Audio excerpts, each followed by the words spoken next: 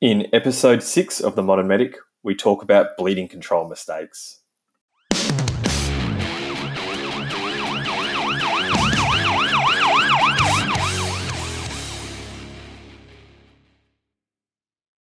And welcome to another episode of The Modern Medic. I'm your host, Jeremy Holder from TACMed Australia, and today we're going to talk about the 5 common mistakes we commonly see. 5 mistakes we see in bleeding control. So outside of the tactical medicine and high threat medicine sort of industries, even to this day, bleeding control is not something, and I'm talking about life-threatening bleeding control, is not something that's commonly taught. Certainly not here in Australia in most first aid courses. And even as a paramedic going through my training, we received pretty average training on bleeding control, because it's not, these big life-threatening bleeds, they're not as common as people think, even on a intensive care ambulance. It's certainly not something we see even weekly. But it's one of those things, bleeding control is a leading cause of preventable death in both civilian and military trauma. Obviously, military, you're talking about large amounts of blast and penetrating trauma. But even in civilian, it's more so in Australia, the blunt trauma. Certainly other areas, you've got your penetrating trauma around the world, the sort of South Africas and your US and whatnot. But it's still one of the leading causes. So really important that we have a great understanding and the confidence to be able to treat those life-threatening bleeds. So the only thing that replaces blood is blood. So it's really important, obviously, that we try to keep it in the body. So quick and aggressive, effective hemorrhage control is really important. So what are the 5 common mistakes we see when people are trying to stop their life-threatening bleeding? The first mistake that we commonly see is people wrap towels around the wound. So whether that's a tea towel, a bath towel, it can even be big jackets and jumpers and whatnot. A towel can absorb a massive amount of blood. And bleeding control, as we know, is about pressure and not absorption. I remember attending a job on the ambulance where we arrived on scene, and a few drunk males out front of the building. And as we arrived, they walked over to the ambulance with old mate with a limb wrapped in a towel, and you could see there's a bit of blood on the towel.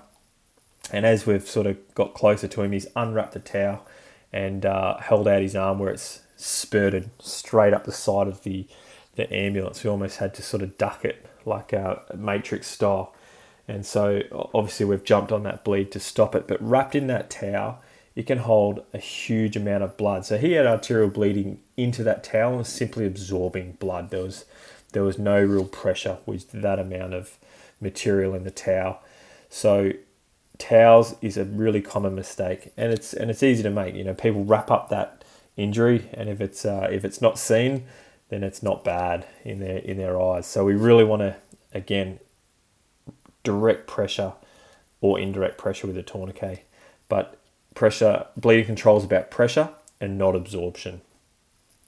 All right, number 2, if blood soaks through a dressing, then you apply another dressing over top. Now, this is a little bit of a controversial subject, this one, and every time I sort of talk about this, whether it's on online or in a blog post or a social media or anything like that, even on some of our courses, this is something that generally brings up a fair bit of discussion. So even to this day, in some of our first aid manuals, it states that if a bleeding soaks through, then you're going to apply another dressing over top, and then if that soaks through, we remove it. But when you think about it, and remember, I'm talking about life-threatening bleeding here. I'm not talking about placing on a dressing and in half hour, 20 minutes, half hour, it soaks through. I'm talking about if you place a dressing, a trauma dressing, a combine, anything like that, on top of a severe bleed, and it soaks through very quickly, then that's not effective. And by applying another dressing over the top, you're simply going to absorb more blood. So we really need to apply a big amount of pressure and by putting another dressing over top, it's just not going to do that. So people say, yes, well, what happens if they've developed clots? Well, if the blood is bleeding straight through that dressing and soaking, then if there's any clots in there, then they're ineffective and it's not going to do anything. So we need to remove that dressing and either pack that wound or place some more direct pressure on it. Okay, sometimes the bigger dressings can, just simple physics, they're not going to apply the surface area, they're not going to apply as much direct pressure as a bit of gauze that you pack into the wound. So don't just keep piling on those dressings, it's just going to absorb blood. Okay, and mistake number 3 that we see is people elevating a bleeding limb in the air. Now, I may eat my words later on when some more studies come out. I know there's one out there that suggests that raising a limb in the air may decrease the venous pressure. But again, remember, we're talking about life-threatening bleeding, which is generally arterial. Not always, but generally arterial. So elevating your limb in the air, again, this was based off some common sense, and but there wasn't a lot of evidence that sort of confirmed that holding a limb in the air is actually going to control the bleeding. But what we do know is that, if you hold a limb in the air, moving that limb, movement 1 can cause some more bleeding. Movement can also cause some pain when you're moving that limb around to hold it in the air. And again, we don't want to cause pain to our patient because that's going to make them move, and move's going to cause more bleeding. And obviously, certainly if you've got some associated fractures in that limb as well, that can cause more injury. And if you've got a broken arm with some sharp bits of broken bone, that can lacerate and cut some more blood vessels. So we don't want to be moving a limb. So I tend to not elevate any limbs when you're for hemorrhage control. And I know there's a lot of guidelines will still say pressure and elevation. Again, for life-threatening bleeding, big wounds, let's not elevate that limb. Right, moving on to mistake number 4 we see is using a tourniquet as a last resort. This mindset kills me. Again, it should be another tool in the toolbox, and it shouldn't be used as a last resort. When blood is on the floor, it's too late, okay? And remember what you said, blood is the only thing that can replace blood.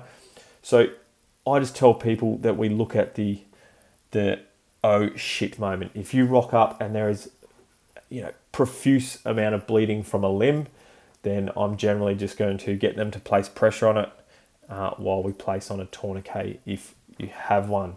So we know that the studies show that only around a 4% survival rate when tourniquets are applied after the onset of shock. Obviously, as opposed to 96% survival rates when you place on tourniquets before the onset of hemorrhagic shock.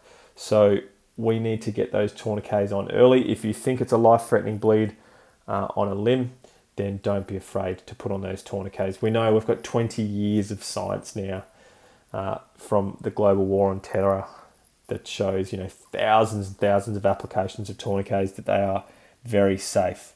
So again, I'm not saying put them on every wound, but I don't wait until it's a last resort. Don't be waiting until you've applied pressure, indirect pressure, pressure points, multiple dressings before you put them on. Get those tourniquets on life-threatening bleeds on limbs. Mistake number 5 we see is using belts as tourniquets. So we know improvised tourniquets without a windlass have been shown to have up to a 99% failure rate. Okay, so we can say they're almost completely useless without a windlass. Even with a windlass, so a windlass being, if you think to fencing, to tighten fences, where you can get like a steel rod or a rod and you place that between the wires and you twist it and that tightens the fence. It's the same concept. So if you place something rigid, like a tire iron or extendable batten if you're in law enforcement, or something that's not going to break, if you place that in between a shirt or a triangle bandage and you twist that, that's going to create circumferential pressure and that's going to occlude the arteries. So even when you use a windlass, there's still around a 30% failure rate in improvised tourniquets in some studies. Now, going back to belts and why belts are a terrible tourniquet is most belts that people wear are generally quite rigid, especially when we talk about leather belts. And they are very difficult to windlass. So to windlass, you're going to have to do multiple rotations to get that good circumferential pressure.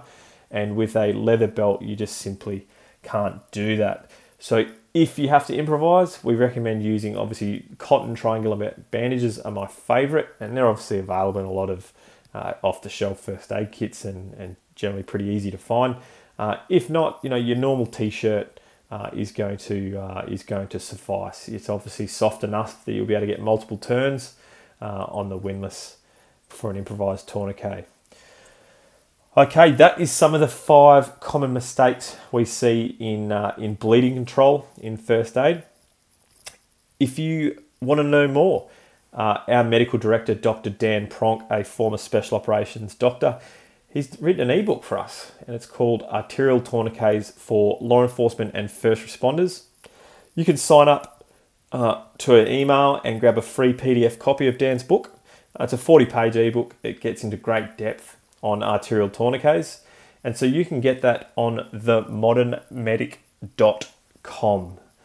So themodernmedic.com, jump on there, throw in your email, first name, and you'll get an instant copy of Dan's ebook for arterial tourniquets. So thanks for listening. It's been another episode of The Modern Medic. I'm your host, Jeremy Holder, and I'll see you next time. Thanks for listening.